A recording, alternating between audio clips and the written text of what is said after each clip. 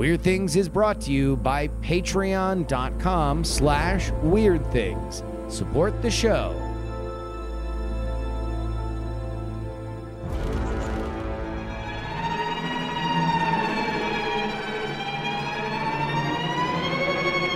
Hello and welcome to the Weird Things podcast. I'm Andrew Main, joined by Justin Robert Young. Hello. And Mr. Bryce Castillo. Hello. Gentlemen, first off, NASA is trying to do basically what's called like I guess a wet dress rehearsal with the SLS rocket. This is the big, humongous rocket that's been in development for several years and a big part of their plans for space exploration. And I'll just report it straightforward without our commentary on the necessity of this and the cost on it. They had to scrub it yesterday, and what a wet dress rehearsal is, they actually pump it full of fuel to like, hey, there's a leak, we got to fix that. And so they had some sort of pressurization problem yesterday. I think that they're trying again today, and I don't have an update as far as when that was going to work or not. And there was also a little bit of a deal about like how NASA was like, wasn't going to announce the actual time that they were doing this. And people were like, why is this? And like, it's ITAR, it's secret. And it's like, we did that for the shuttle and like every other single launch. So anyhow, we'll see. I think hopefully everything will work off right. And the SLS has had a number of problems. And one of the things that got brought up too, somebody pointed out, is this launch tower. Okay. SLS was supposed to be, hey, we'll reuse space shuttle parts, things like this, and build this rocket. But that, whenever government tries to be frugal, the opposite happens, and it ended up being extremely expensive. And that launch tower alone cost something like $1 billion. And there has been a comparison between that and like what SpaceX spends, which was something like, $80 million to build something like that. So, So yeah, this is the Artemis. Right, this is the Artemis project, which will be us landing on the moon for the first time since the last time we landed on the moon. Right. Well, yeah, part of this will actually, the SLS is going to have its as an Orion mission, which is I believe they're going to do a mission where they're going to send a capsule around the moon and back, the Orion capsule, and then leading up to Artemis, which is going to be using that to send that capsule up, which would then rendezvous with the SpaceX lander in that. And they've actually, NASA has been receiving pretty much what it's been asking for. They actually got the budget for a second lunar landing with SpaceX. So wow. It's just, the crazy part is they're using this like $1 to $2 billion launch vehicle to send the astronauts up to basically hopefully if it works, meet up with a totally reusable rocket that could actually carry them to there. But I mean, geez, I feel like this is one of our old hobby horses. The idea of, I mean, because here's the thing: we were on this when it was a news story, right? We were on the SLS being a bad idea, what 8 years ago? Like, I mean, it has been a minute. The fact that this has indeed transpired exactly as we'd foreseen, with every cost overrun, the fact that it was outdated at the time that it was proposed and has only gotten more outdated since, that it was outdated in a more grounded expectation of what SpaceX would be able to do in that intervening time period. Not only has it taken longer, but SpaceX has gone above and beyond expectations of what they have been able to do.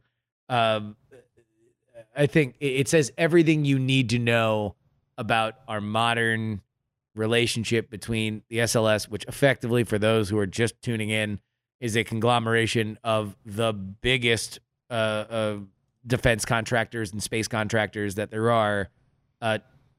The fact that it was a progressive and revolutionary step to allow SpaceX to just do a small part of what they could very easily and have all but demonstrated do totally by themselves for a far cheaper price.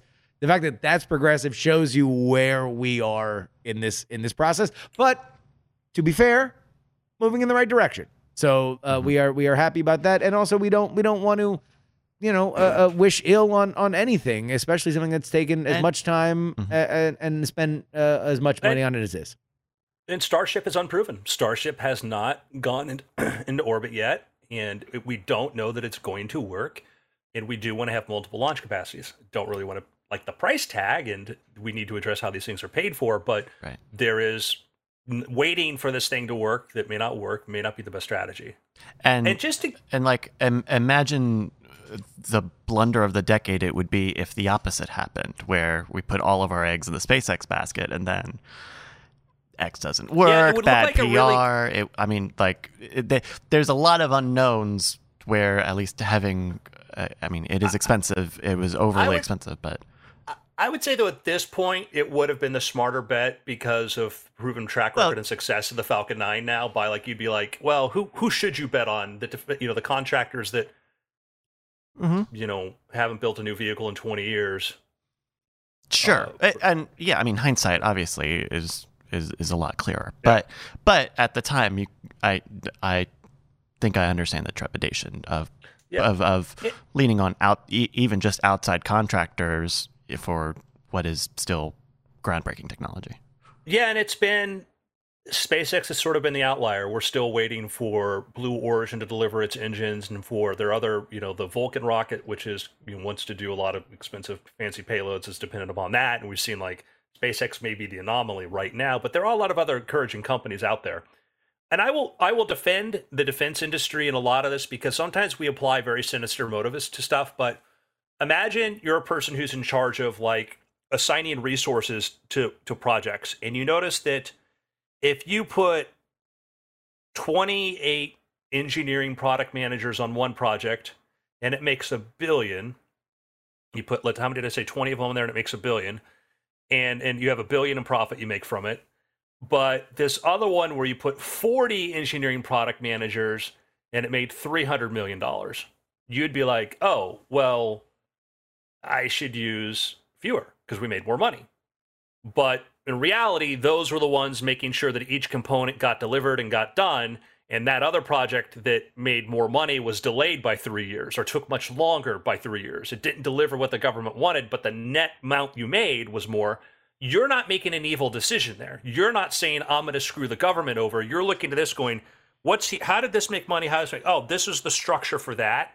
The consideration that because of cost plus and the way these things work with government contracting isn't as important to you. And so you can be a very sincere person and you can design a system that absolutely games the system, which is what happens in the defense industry. And that, I whenever you are making a critique about the military industrial complex, I think that there is this idea of, gets wrapped into these notions, these political notions of like, oh, well, we're pushing war so we can sell bombs and blah, blah, blah. Like there's this idea of, a darkness surrounding it. And look, we've got a bunch of people that are in our community that work for a lot of these companies and make good livings doing it. And when you talk to them about what their lives, what their jobs are, it's a bunch of very earnest, by and large, hardworking people who work in a de facto for-profit government bureaucracy. Like they work almost exclusively with either our government or in limited capacity other governments. That means they are just kind of almost fully integrated. They're getting money and building things to spec at certain rules and regulations that mean that they have a similar structure, and it just takes forever. Yeah. That's the thing. Is it's not bad. It just takes forever because that's how they're built. And there are, I'm sure any Wahoo can make a private military contractor, but I don't think he's around since they are named the Guardians. Oh Jesus! But in terms of like, when the government does stuff, especially when it comes to defense, they tend to have pretty high tolerances or very specific tolerances for the things that they need, and there are only so many companies that can do that to that scale. I imagine. That's part of it. That also becomes an excuse to charge even more, and why you had the military paying $600 for toilet seats and stuff, because they use that as an excuse to say.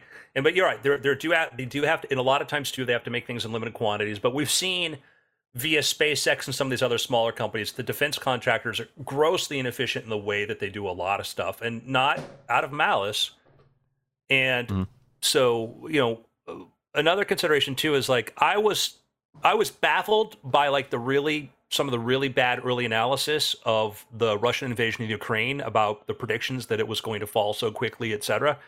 And reading analyst reports from people who were paid to analyze this, the thing that became clear to me is like, these people aren't dumb. They're smarter than I am. They know this much better than I do.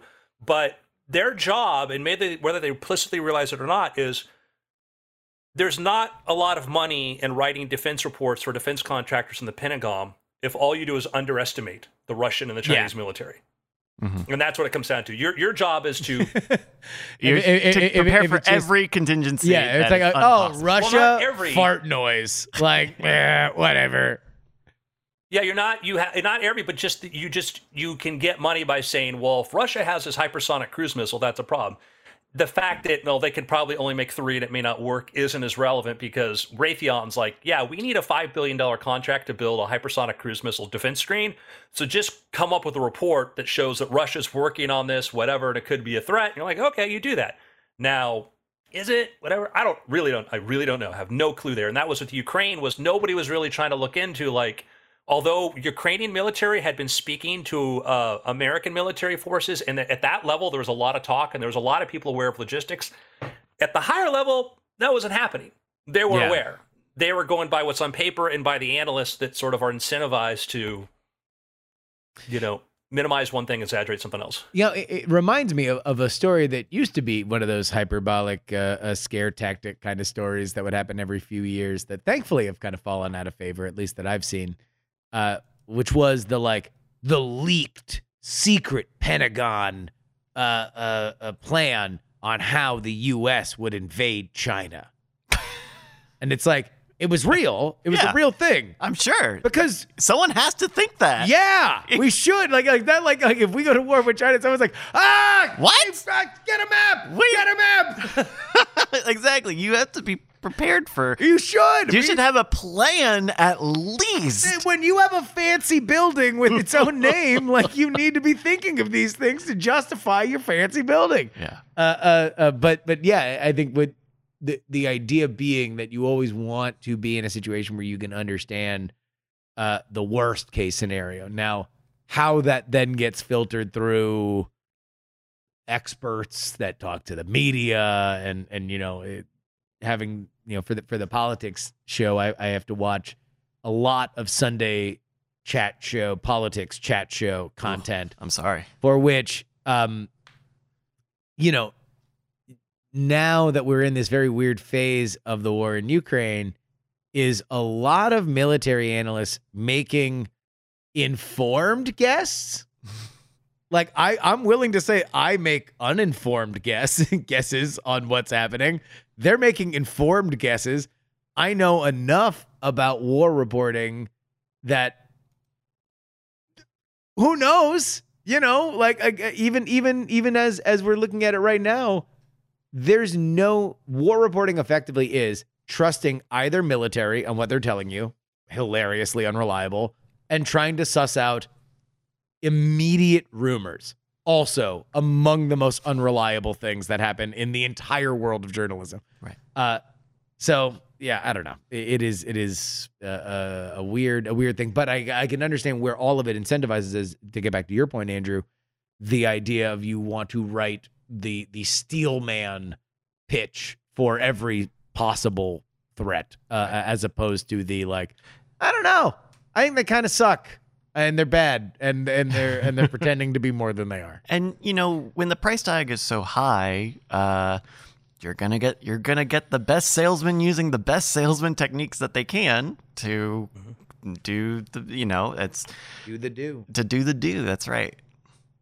One more point on that too, and something that's been made by a couple people in threads is that they'll show an example of a piece of U.S. heavy artillery during Vietnam, and then they'll show you a piece of Russian heavy artillery, and they're like, what's the difference? And you're like, I don't know, like the color scheme, where it is. And they're like, well, look at the ammo for the U.S.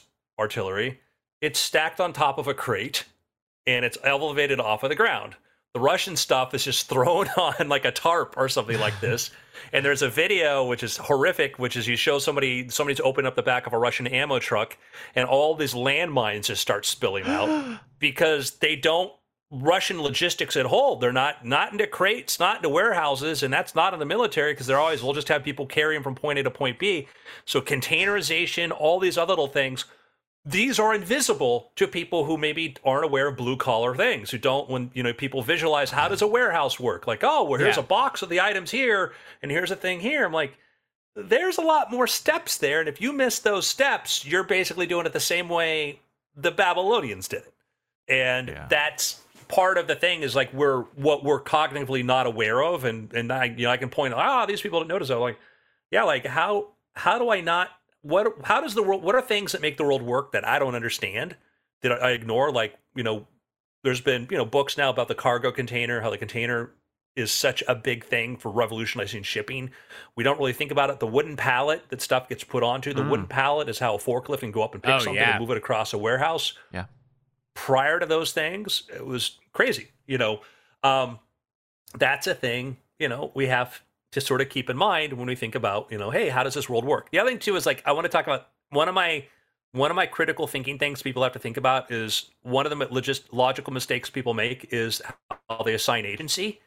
And like to Justin's point, like, oh, the Pentagon had that plan to invade China. And it's like, as you pointed out, like, yeah, one person in one think tank whose job is to think out these scenarios thought this up. That's what they needed to do. But people think, they have this Dr. Strangelove idea of the heads of the Pentagon sitting together and going, now let's plan our invasion. It's like there was a popular chain restaurant where some idiot who worked there said, hey, maybe because of our rising gas prices, we could probably pay our employees less because they don't have much of an option. Oh, yeah, I saw that. And people are like, this chain restaurant's... No, this idiot there wrote a memo to somebody else and said this. And the reason we know about it was because people there were horrified by this and said, look at this. But that becomes, look at how that'll be, I guarantee you a year from now, some documentary, well, this chain restaurant was planning to do this to him. Like, no, it's like no more than if, the person who delivers your fries at McDonald's tells you to take a hike, then McDonald's Corporation tells me to take a hike. It's like, where does agency come into play? Yeah. Probably healthier if you took a hike after McDonald's. That would be true. Burn off some calories. But you know what? You don't need too much agency to do. Well, just be indoctrinated into patreon.com/weird things, because once you listen to the soothing sounds of my voice, you will go to a browser and type in patreon.com/weird things. You will support us. This feels weird. Anyway, no, you should. And wake. You can support us right there, man. Thank you guys so much for doing it. You go ahead and get access to our After Things podcast before anybody else, and make sure that no matter what, we are here for you. So head on over there right now, patreon.com/weird things. So interesting thing, and this sort of, I had some topics to talk about, but I think we should talk about this because it's kind of I think it's a big story and maybe bigger than people may realize. Turns out Twitter now has a new single largest shareholder. Yep. A universally beloved figure on that platform. Oh, I know. Chrissy Teigen. Was it Chrissy Teigen? Chrissy Teigen. She's always doing stuff. I don't know what of any of the stuff that she does, but she's always doing stuff. What is it? I can't even think of any novelty Twitter accounts. Is it Drill? Is it Drill? Is it at Drill? Did he write another book? No. I'll bet you it's Elon Musk. Oh. So, it is Elon Musk. It's sort of interesting how people with large media empires go, like, Jeff Bezos says, hey, the media's kind of big. I should probably buy something, and so he goes out there and he buys Washington Post. Mm-hmm. Right. Carlos Slim, one of the richest people in the world, he's like, hey, I think I'm going to buy a bit of what? Was it New York Times? Yes. Okay. And then you have Lorena Powell Jobs. she's, basically inheritance or because of, the passing of Steve Jobs runs this big, huge trust, whatever, and not to diminish her own work. And she's done a wonderful philanthropic stuff. She goes off and she bought into one of the magazine conglomerates, Atlantic, right? I think, or something, or yeah. And so that becomes sort of a thing that you see, man, I don't like what's going on in the news today. What can I do? I'm going to cancel my subscription. Or I'll and let's media history moment. Rich people owning media entities is as old as time itself. In fact, that is effectively the model. Unlike a Two-Face's monologue in the Batman movie, you tend to live to become somebody beloved. Like the Grahams who ran the Washington Post before. What's his butt? Bezos bought it. Were eventually beloved as being like stalwart stewards of getting the news out. So this is not new. The what you want to keep an eye on is how these things are being applied. But even if Bezos ran every day gigantic block headlines that were just like Amazon, the greatest deal in anything history, it probably would not match up to like 1/10 of some of the like influence peddling that our plutocrats of the past did with their media empires. So just everybody, keep that in mind. I'll say this because it is. I have two takes on Elon Musk. Number one, remember the main. Ever since Jack Dorsey left, a few months ago, the new person that they've installed is seemingly keeping good on his word of making a lot of changes to Twitter very quickly, as fast as possible. And what would you say that he changed? A lot of user interface things, making spaces more of a prominent thing. There's some new user interface stuff that makes the Twitter app look a lot more like Facebook, even. Some of the communities that I don't understand, but I mean, I think Spaces probably has been the biggest thing that users actually like. Did he kill fleets? Was that on his he didn't watch? kill fleets. That was Jack. That was before. But we're seeing more stuff of lesser known features on Twitter, like the Twitter Blue stuff and the ability to charge people to super follow you or whatever it's called on Twitter, to kind of monetize that platform in certain ways, or to they have some ways where you can tell Twitter what type of account you are, even if you're not verified. Like, oh, this is like a media account. This is like a podcast, which I think is going to. In any case, I think that there's a lot of machinations going on. Like Twitter is testing out a thing. Scott Johnson has one of these. They are testing a Discord, or more like a Mastodon style community feature where users of Twitter can join your community, like say the Frog Pants community. That's public, right? I don't. The feature is public, but it's not available for everyone. For everybody. Yeah. Oh, okay, yeah. I'm in one of them for Daily Tech News Show. Yeah, and so I have no idea what the point of it is. I have no clue. When it just gets to the point where, like, okay, they're trying a lot of new stuff with Twitter. Twitter kind of wasn't working, still isn't working, so they're trying to find something new to take off, whether it's copying Discord or copying Substack or whatever. But at the end of the day, I don't know. We're talking about the acquisition or this share purchase as if it were the New York Times, but the news doesn't get made on Twitter. Certainly, news gets made out of Twitter, but the news gets spread on Twitter. I read the news on Twitter, but that's either Have through you other heard stuff. of the word algorithm? The thing I always turn off on Twitter. Yeah. No, you may, but again, the little sidebar. So here's the thing. When you live in a world of as much content as out there as possible, you don't need to say it because somebody else said it. You just need to amplify it. And so Twitter, if you go look at that sidebar on the Twitter main page of what they're selecting, what's getting amplified, whatever, way more influential than it is the single most influential source of news on the planet. I don't disagree that it's influential, but I think it is different than buying the Washington Post. Well, it is. Yes, it's better. Listen, the Washington Post, Twitter banned the president.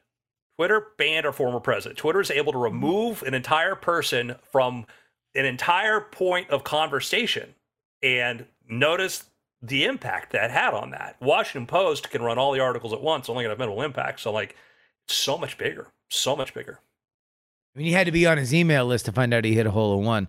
Look, but we don't know who won the game. Here is. You don't want to brag. Sorry, my other take. All right, do your take, and then I want to get into what King Media is. And my second take is that this is probably going to be a good thing for Twitter.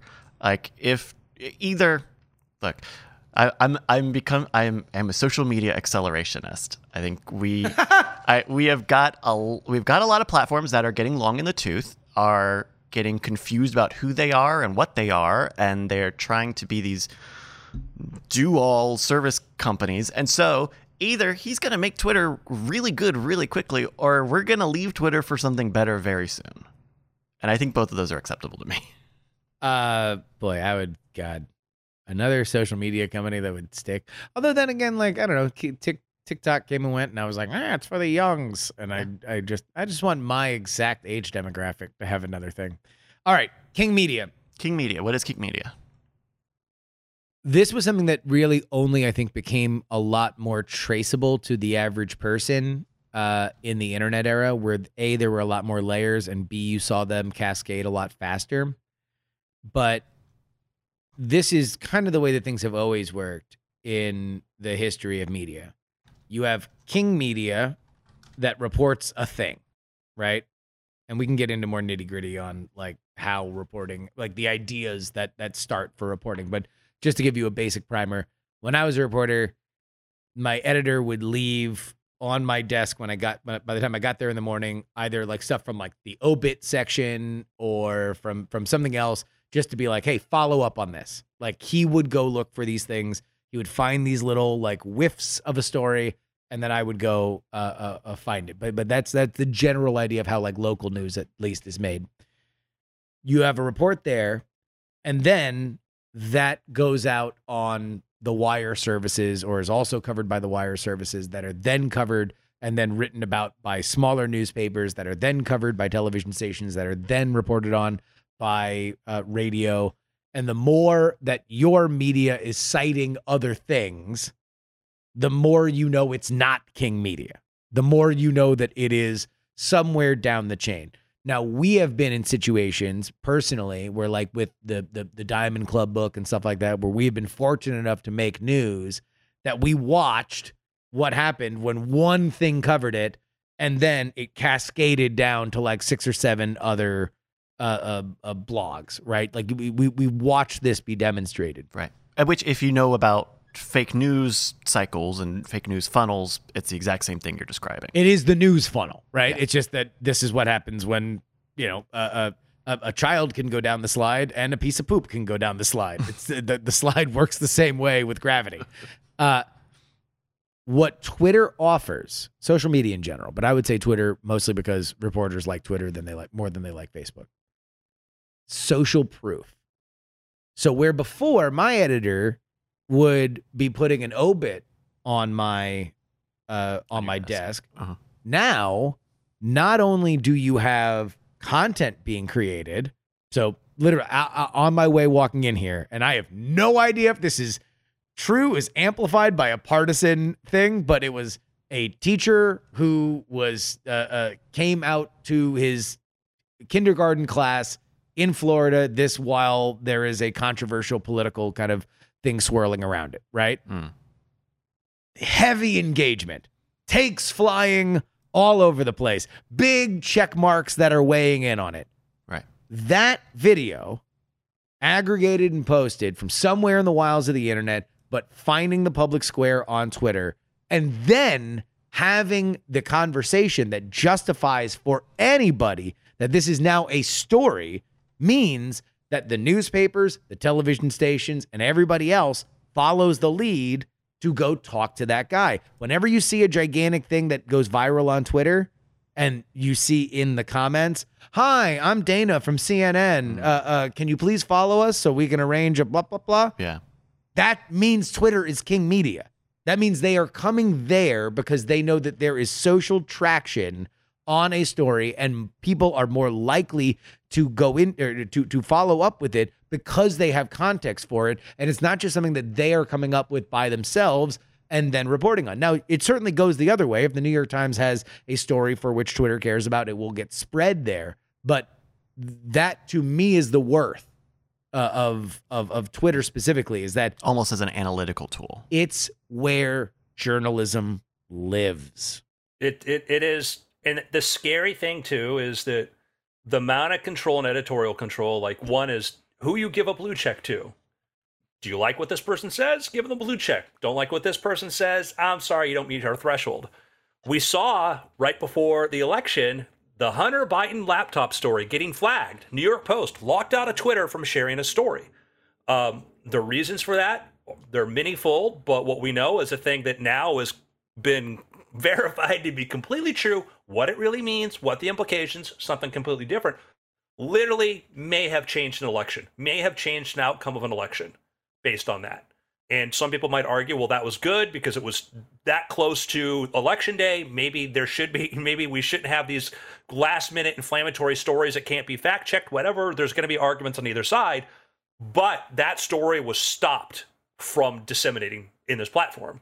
And that tells you literally it can change elections, which is fascinating. I mean, it should be, maybe scary depending on where you come from. But when you look at it's hard to sort of come up with a comparison to what this is like. Yeah. I mean, I think I'm getting tripped up a little bit just because this is very different from other traditional media buyouts, right? This is not he buys the Huffington Post and he gets the CMS, but we don't know what his impact will be. I mean, he's largest shareholder, might get a board seat, but it doesn't mean he's going to just step into the offices today and tell everybody, listen, new plan. In fact, knowing Elon Musk, this may just be a very expensive hedge / troll, right? He's got the money sitting in his Robinhood account, and he's like, I don't know, what do I do? I'll just buy 7 million shares of Twitter. Yeah, exactly. He's paying he's paying Grimes surrogate on Venmo, and he's like, I don't know, I got a little left over. What if I just bought Twitter? But it's, so, in the chat they're asking, why do we think 11% means anything? And it doesn't. It's not controlling interest, but it is the largest. I mean, I think it's the largest single. That is the one thing that does disconnect, is that when you look at it, and it's like 9.8, and you're like, oh, it's a souvenir. No, it's a lot because of the shares are very, very diffuse. And then the other thing that, and somebody who's smarter at business would be able to explain exactly what this means, but from my cursory reading on this earlier, Facebook, Google, and a few other gigantic tech companies have it written into their corporate bylaws that founders basically have outsized interest, and that is irrevocable. Twitter does not, and that was the reason why Dorsey wound up getting run off. They create 2 tiers of stock. That was like in the Facebook plot point where Andrew Garfield realizes that he was getting the inferior stock and not the stock that had the control, could actually revert anything to it. At 9.5%, whatever, he is the single largest individual shareholder, according to reports.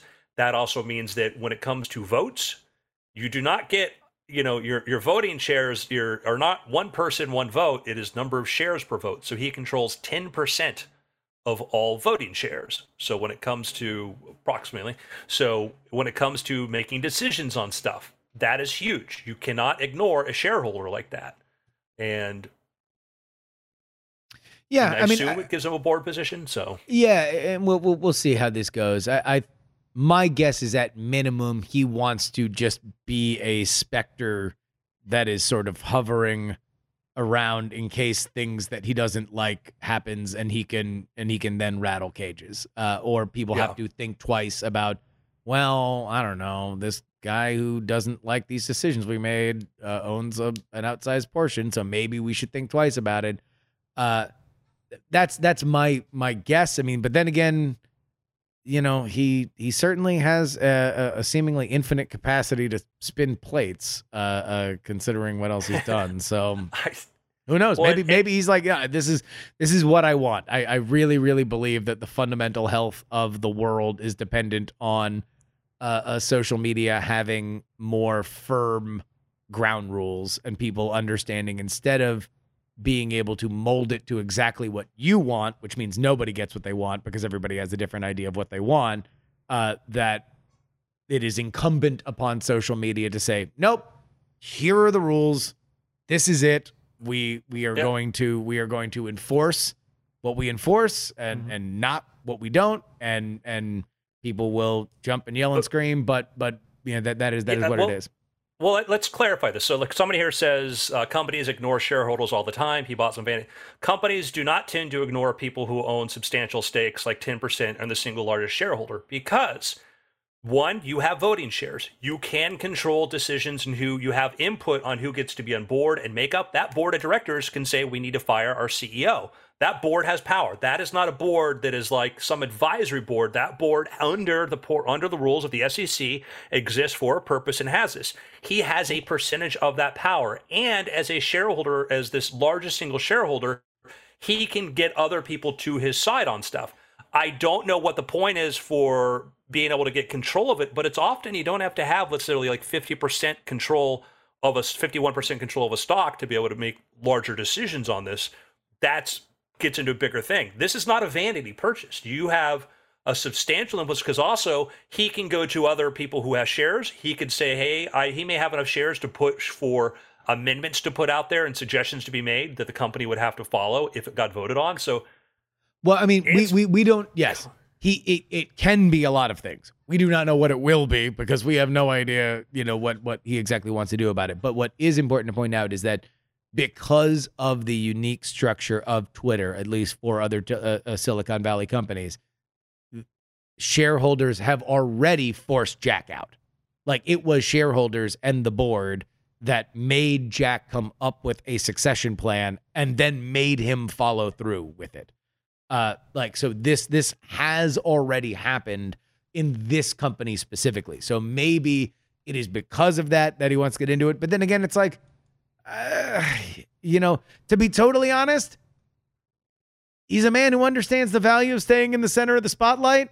Maybe he bought it to stay in the center of the spotlight for 48 hours. He's very rich. He's very media savvy. He does stick to his principles, at least in terms of what he wants to do. So it could be any number of things from my perspective. But I do think that in terms of the corporate element, at least what I've read, this is a company that is more vulnerable to this than, let's say, Facebook or Google. It definitely, I certainly feel like one of the most plausible effects or I don't know, efforts through this purchase is to make Elon Musk the Ashton Kutcher of Twitter for right now.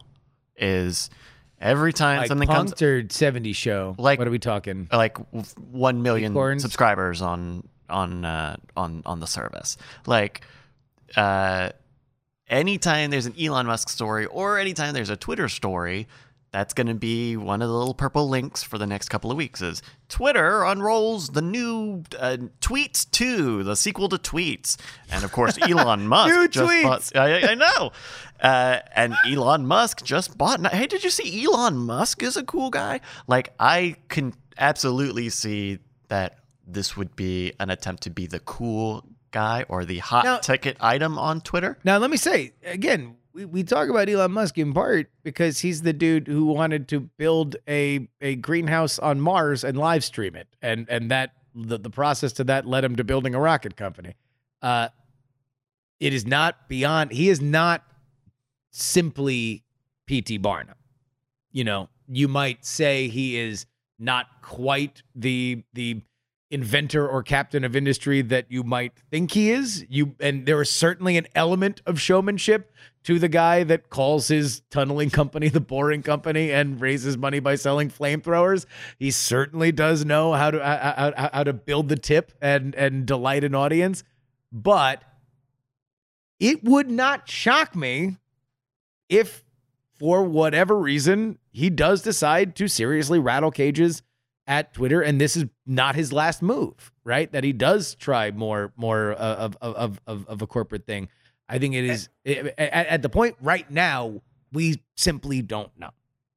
And here's the thing too, when it comes to a signal, him buying a 10% stake in Twitter sent the price up today 28%. 28%. A 28% jump in this. Now, this could be investors assuming that maybe he's going to keep throwing money at it until he has a controlling interest in it.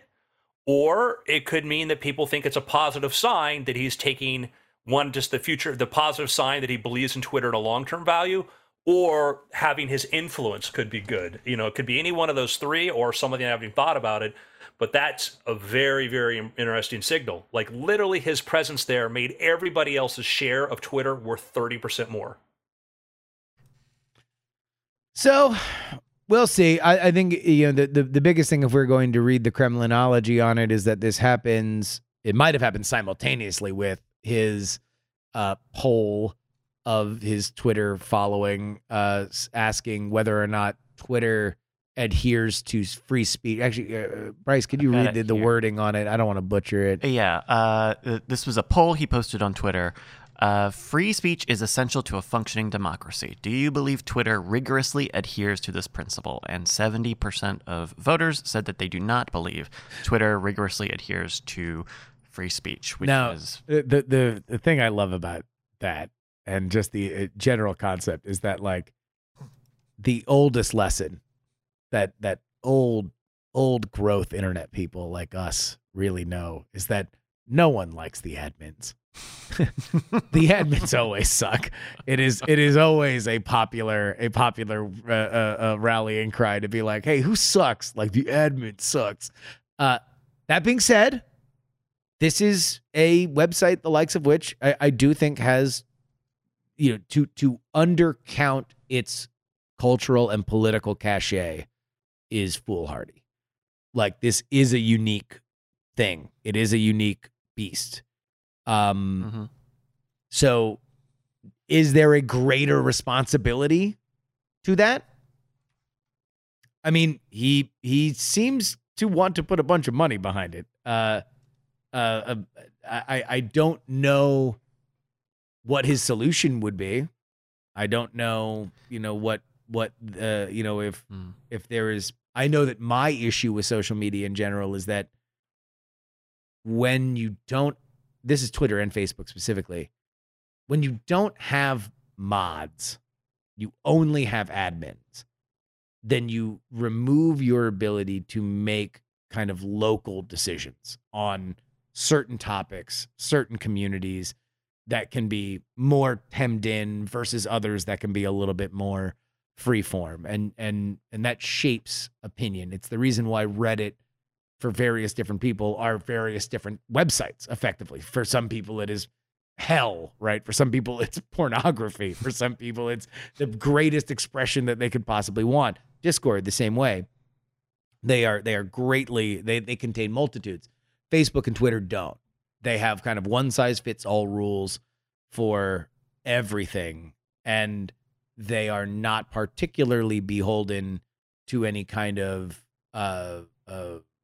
case history or past interaction. So, and maybe that is what he wants to bring more to it, is like, hey, everything needs to have a prescribed punishment, and these are the only things that go over the line, and blah blah blah blah blah. Maybe. Well, maybe, but then also we've seen big social networks act in the opposite way, right? Like they do not have any they don't have any charge that says you have to be the open forum, you have to be the debate hall for everything, which means that you tend to see through their moderation, maybe not always in the headline, but the day-to-day moderation of those sites is towards keeping people on there, is to not kicking people off unless they very much have to, because they make money when there are people in cots. They have to. Yep.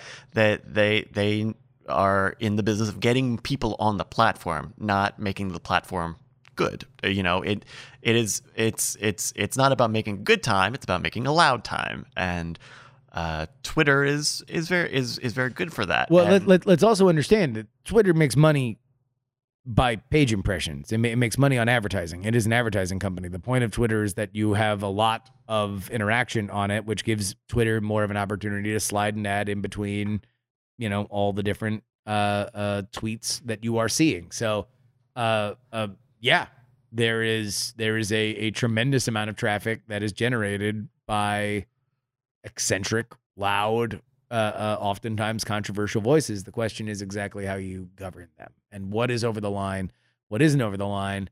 What Twitter has uniquely weaponized is the fact that there is a no-win situation. I mean, like, Jack Dorsey was so wrecked physically by the concept of being the king of Twitter that he just started like living in maggots. Like this man was spiritually and physically destroyed by the weight of having either you're defending somebody that you don't like or you're being yelled at by your best friend. Like it is a hell site. It is, but then again, should it be anything else? And also, like, is it serving me whatever, Bud Light Seltzer Lime-A-Rita ad that has paid for my demographic to see it? Yeah. Well, the Lime-A-Rita, you get the taste of lime. But with the Rita. With the Rita twist. Which is great. Which is so good. It's two great tastes. It tastes good. It's like Bud Light, Seltzer, hard soda. How many different things are we going to put into one name? As long as it's low carb. As long as it's zero sugar. Yeah, zero sugar, low carb. So, prediction is he just buying this 10% stake and that's it? And then he's like, cool, I just want to have a voice in the room. I got to make sure they hear from me because I'm going to be a noisy investor. Is this a strategy for... I mean, the question I would have is, like, does he want to be... I don't think he would be aiming to get 51% or a controlling interest in the company. And I don't know that he's in the game to reinvent. Like, I think Twitter can be very cool because there is a lot of potential in Twitter. I do read a lot of news. I have found myself in, like, a reporter's thread where they basically just summarize the article that they've posted. It's like 12 threads. It's what an amazing website. An amazing website that these reporters give away the thing that they are being paid by another outlet to do on Twitter. It is the funniest thing. When I was on the trail and I'm at a rally and I'm in these pens, I was going to say Trump rally, but it was all of them, right? It was the Bernie rallies, the Pete rallies, blah, blah, blah, blah, blah. You're in the pen and I'm sitting in the back and I'm recording something so I don't want to bother people. I look out and it is all laptops of people on Twitter going to the website for free to give people for free the content that another outlet has paid for them to be there for. It shows you there is a cultural cachet here that just cannot be matched. Yeah. And I think you can steer Twitter towards more of that. Like, I think that's meeting people where they are in a very functional way. If I ran Twitter, that would be something I would look into, but I don't. A news division? Or like news practices. Figure out, if Twitter's going to be the new Wire, make it the Wire and figure out a way for people to get more of what they want on Twitter instead of, going to YouTube, going to the Washington Post, whatever. Get Stringer Bell. I think what's thing to think about is Wire. Okay. Yeah, season 2 is better. Yeah. Sabaka man yourself, huh? I think that the thing to keep in mind too is that, like I said, the whole, hey, is he going to go for more because does he want a controlling interest? Is that Twitter's market cap right now is like $40 billion market cap, and he just bought up 10% of that. He dropped $4 billion to do that. If you look at his fluctuating net worth, where like a year ago he was worth like $100 billion, then it went up, then it went down, went up, went down. If he decides to take, let's say, spin out Starlink and make Starlink a public company, I don't think he'll make SpaceX a public company because I think he really wants to control it, but Starlink is a steady growth business. You know it's going to be predictable, what it's going to do. It just has to keep doing the same thing that it's doing, putting up more satellites, increasing speed, etc. I have a feeling that we're going to see a Starlink spin out. If he spins out Starlink, he's going to have a big payday. And even right now, he's the richest man in the world. If he just wanted to buy Twitter tomorrow, he could do that. He would have to give up some shares of Tesla, whatever, which maybe he doesn't want to do. But he could certainly spin out Starlink and probably spin some shares on that, whatever. He could own Twitter outright and then decide to do what he wants with it. Yeah. My prediction is he wants to be the scary guy in the room. I think he wants to factor into the thinking of Twitter that if they were going to do something, watch out. Think about Elon first. Yeah. Just think, it's like that meme. Like, I agree. Is there someone you didn't ask? I don't. Instead of Jesus, it's Elon, and it's somebody did not give consent, and that was Elon. So that's what he wants, because I think he feels, and this is from somebody that comes from the Silicon Valley system. It's so funny to watch. Some of the coverage was like Elon Musk, who's been critical of Silicon Valley thing. It's like, he's PayPal mafia. like PayPal. Yeah. And look, and there are cultural and political lines for which have been kind of drawn between a lot of this stuff and blah, blah, blah, blah, blah, right? But I think he feels that Twitter right now is in too insular a position. I think he just bought $4 billion worth of ideological diversity into the decisions that are made. And maybe if he feels that this is something that is too far gone, maybe he buys it. But I think for right now, he wants to stand in the room, and whenever someone's making a decision, he loudly cracks his knuckles. My last thought on this, Daniel J. Newman in our chat just said, why not just buy the employees that make Twitter good and make a better one and leave old Twitter to die? But it's like, I don't know if you've noticed, but every time someone has tried to launch a social network, it has flopped. It has not worked. It is might be the last thing I'd try to acquire from that company. but except for Brett. Buy Brett, please. $4 billion would buy a very fancy social network that will probably not work, because there is a huge I've talked about this a lot when it comes to social media succession. Like, we have very high expectations of what technology should do, and so if your social media network doesn't have video and Twitter, apps and all these other things from day one, it's tough to compete. I would say it's even more basic than that. That's the reason Google Plus failed. It's a network. It's a network. It's Twitter's been around almost 15 years now. And so 15 years of networks of who to follow, who to do all this, and everybody trying to copy us and do, like, TikTok worked because TikTok was something new. Your network didn't matter. All that mattered was an algorithm showing you something fun and cool. If you want to build it, even that was built on Musical.ly, right? It was a boutique social network that had its own following that then was supercharged. Yeah. So, the Chinese version wasn't Musical.ly. They came to America and they bought Musical.ly here. Douyin, right? Yeah, but But even then, or even Discord, right? Like, Discord, I think, is like the great new social network, or one of the newer great social networks, and it is relatively different than everything else. It is basically IRC, but that's not what Twitter or Facebook are, and I think it's great, and that's what we kind of need, is something different, right? I think we didn't like Reddit because it was exactly what Dig used to be. It's because it was also the right time, because Dig was going down and it was new stuff. Yeah, that there's an older internet. Oh man, we're just so crazy. There was an idea when social media was young that everything was very tenuous, right? Because we had seen similar offerings that we did not really look at as like functionally all that different, that would just swallow each other up like, ever greater fish in a metaphor or something. What we found out is that once it reached a certain phase of maturity, you really needed to differentiate yourself. And we have seen through some people were listing there in the chat.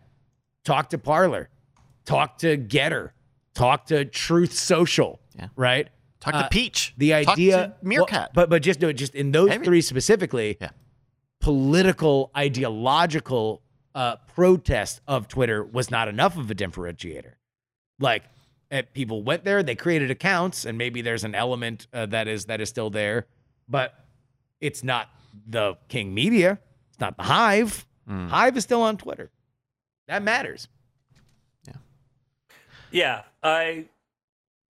There's always going to be room for something else. It's just got to be different. And somebody brought up the comment that like the moderation feels uneven. I think that would be. I think that's one of the biggest criticisms against it. And it's the hard part is that, our founding fathers, in my opinion, were very wise in that we didn't put things. And that they were not on Twitter. Yeah, that too. Although, could you imagine Ben Franklin on Twitter? Oh, he'd be lit. Check me out, I'm in France. It can feel Franklin's in Paris. We don't have hate speech laws in our country, and some people think that's bad. Some people think it's good. I kind of think it's good because hate speech is so subjective in how you define it, and other people are like, how can we not have this? Because in their head they have a very clear idea of how they define what that is.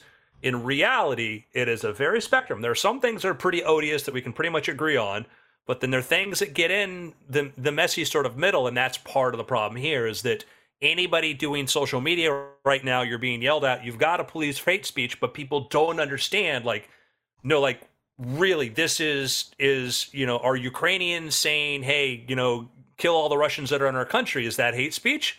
Well, maybe, but is it, a really good point of view if you're from Ukraine? Probably. And you get into these sort of extremes where you go, well, it's obvious. Like, was it by this same rule? So that's one of the biggest problems that, Twitter as being trusted has to deal with. And I'm curious to see what happens next. And the only thing, pedantic point, it's not that moderation is not uneven on Twitter. Moderation is non-existent because they don't have moderators. They only have administrators. This is the whole hierarchy of the internet. The whole hierarchy of the internet is that either you've got site-wide rules or you've got community-wide rules. And they do not have community-wide rules because they don't have communities. They have one website. They have that they are making these secret police decisions that are totally you often don't know why you've been taken off. You don't know what tweet took you off. You don't know how long your ban has been. And this is not solely to Twitter. This is including websites for which I don't want to disparage for familial reasons that we may or may not be streaming on right now. Right. They make these these decisions that come from on high that are unclear. And I think that as we continue to evolve as an internet community, there is a call out from the community that just wants to know, hey, what are the laws here? Not the terms of service that seem to be interpreted differently depending on how many people are yelling about them. But can I know the laws? Can I know, if I'm trying to ride the line, what is the line? Well, and if you're a multi-million, multi-billion-dollar company, you don't want to set the line. You don't want to be the one who draws the line in the sand first. No, they want to follow. I mean, again, they want everybody on the platform, and they're going to do everything in their power to be as central and, I don't know a good way to say it, but they're trying to have it be for everybody, regardless of the quality of the site. They banned a former president, but ISIS was still on there, and you're like, how does this? Yeah. I agree. We know you agree that. With ISIS? Do you, Bryce? Really? I'm trying to agree with you. I'm more of a Muslim Brotherhood man myself. But yeah, Twitter, by being an international company, has to keep the Nazi stuff out of Twitter on Germany, and because that is a law. That's a law. That is a law in Germany. And that is not protected speech. Right. Yeah. But it makes you go, hey, you've got a thing. You have a way of telling who the Nazis are. Do you want to Do you want to do anything about the Nazis, baby? And it's like that, and that's an old complaint at this point. But like, you know, I don't know. Yeah, nobody wants to be the rule maker. Want to do picks? Yeah. Let's do picks. I got a pick. Pick it up. I have to look up what it's called again because it's a weird. Here we go. This is a Netflix anime that I did not think I would like. I watched the first episode expecting that I would watch the first one, and I'd just watch the last episode, and I'd figure out everything in between. And I was wrong. I watched this Netflix show, Termae Romae Novae, which is about an ancient Roman named Lucius, who is an architect of bathhouses in ancient Rome, in the golden age of bathhouses. And every episode, just spoiler alert for every episode except the first episode, is the exact same. He runs up into a problem with building bathhouses.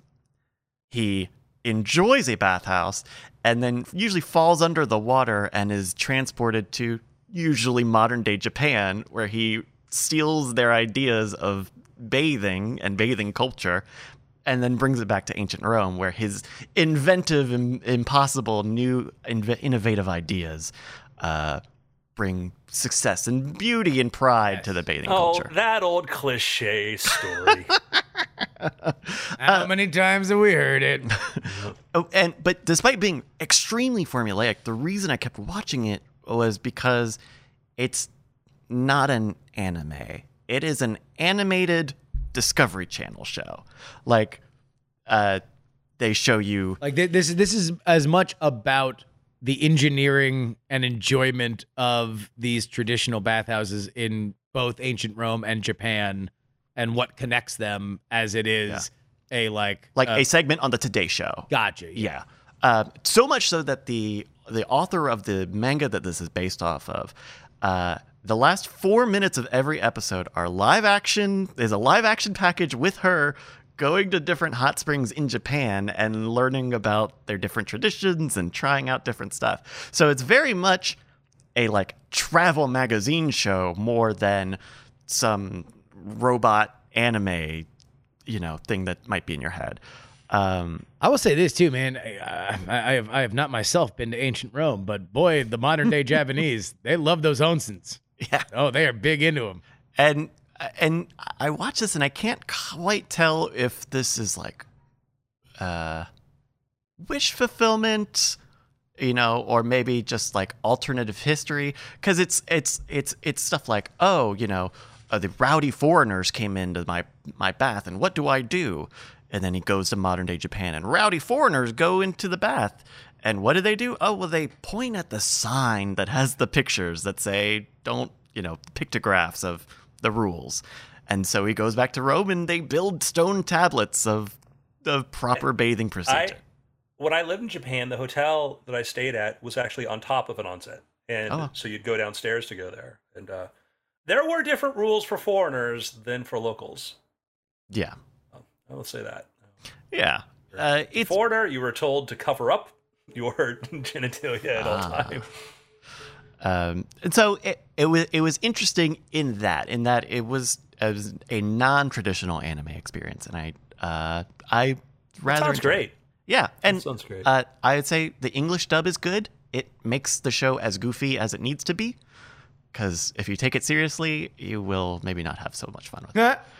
Japan, don't change. Japan, yeah, you're doing it. You're doing it good. Just good. We're always doing delighted. it good. Yeah. So that's Can't wait it. to get back out there. Terumae Romae Nobuai, which is such a weird. Just you'll find it on Netflix. Thermae. Thermae. My pick is I finally finished Our Flag Means Death. Ooh. And boy, just just a good show. Hey, friends, you want a good show?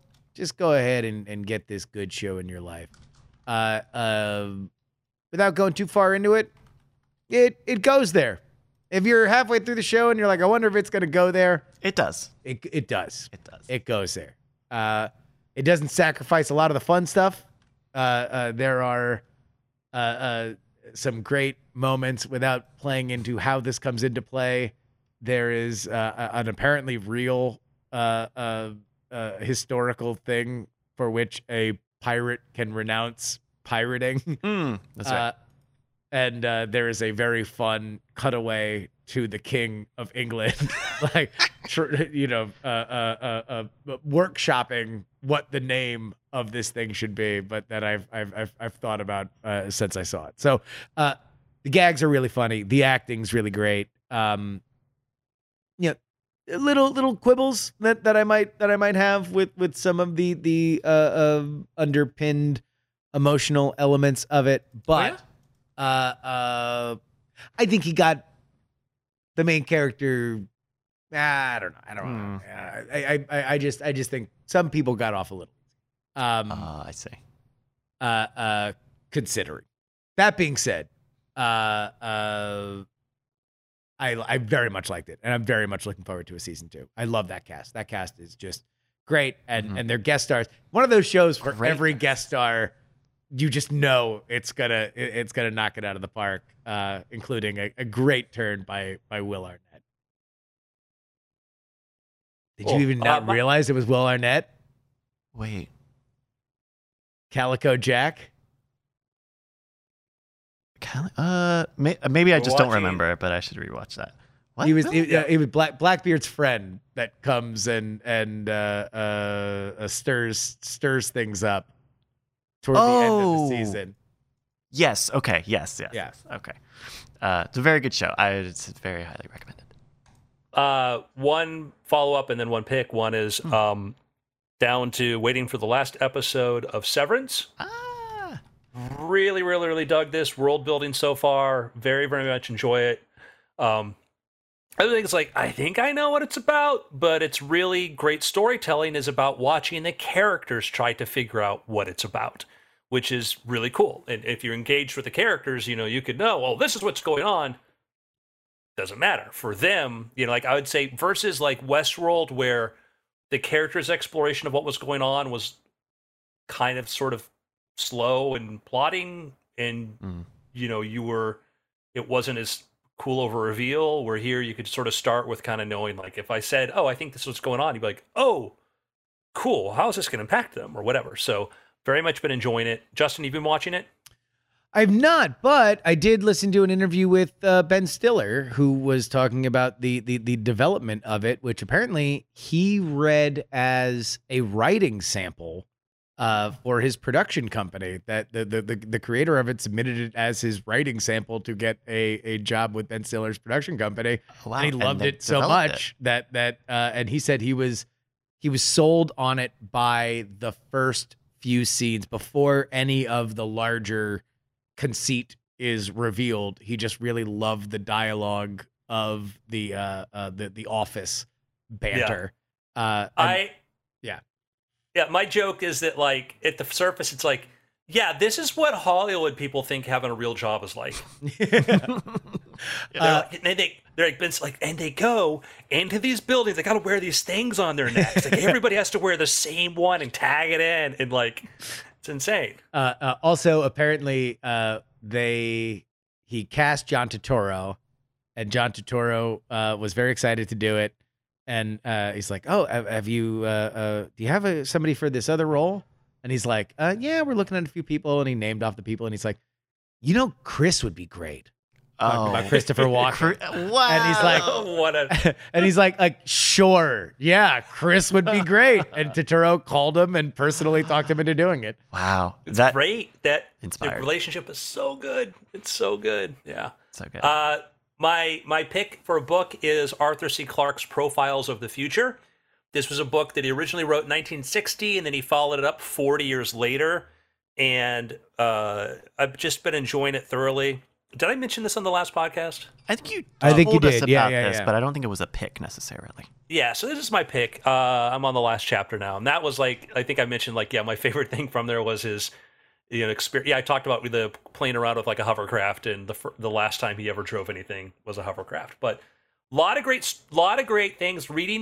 Listening to him talk in like the 1960s about like what if we can have these satellites? Like you talked about the problem with TV at that point was it had to use all these transmitters to get signal around, and we weren't really connected. But if we could put a satellite in geostationary or orbit, we could be connected, and you could have a satellite newspaper. You could have satellite mail where you would go to an office and write down a letter and give it to somebody, and it'd be sent to the satellite and then sent to somebody else, and it's like somebody else's secretary who would then relay it. He's very open and following up where he was off, where he was on, but what a wonderful thinker, and it just gave me 1,000 ideas. I started just thinking about like technologies I have access to and started playing around with stuff. So, Profiles of the Future by Arthur C. Clarke, highly recommend. Very nice, gentlemen. It's been weird.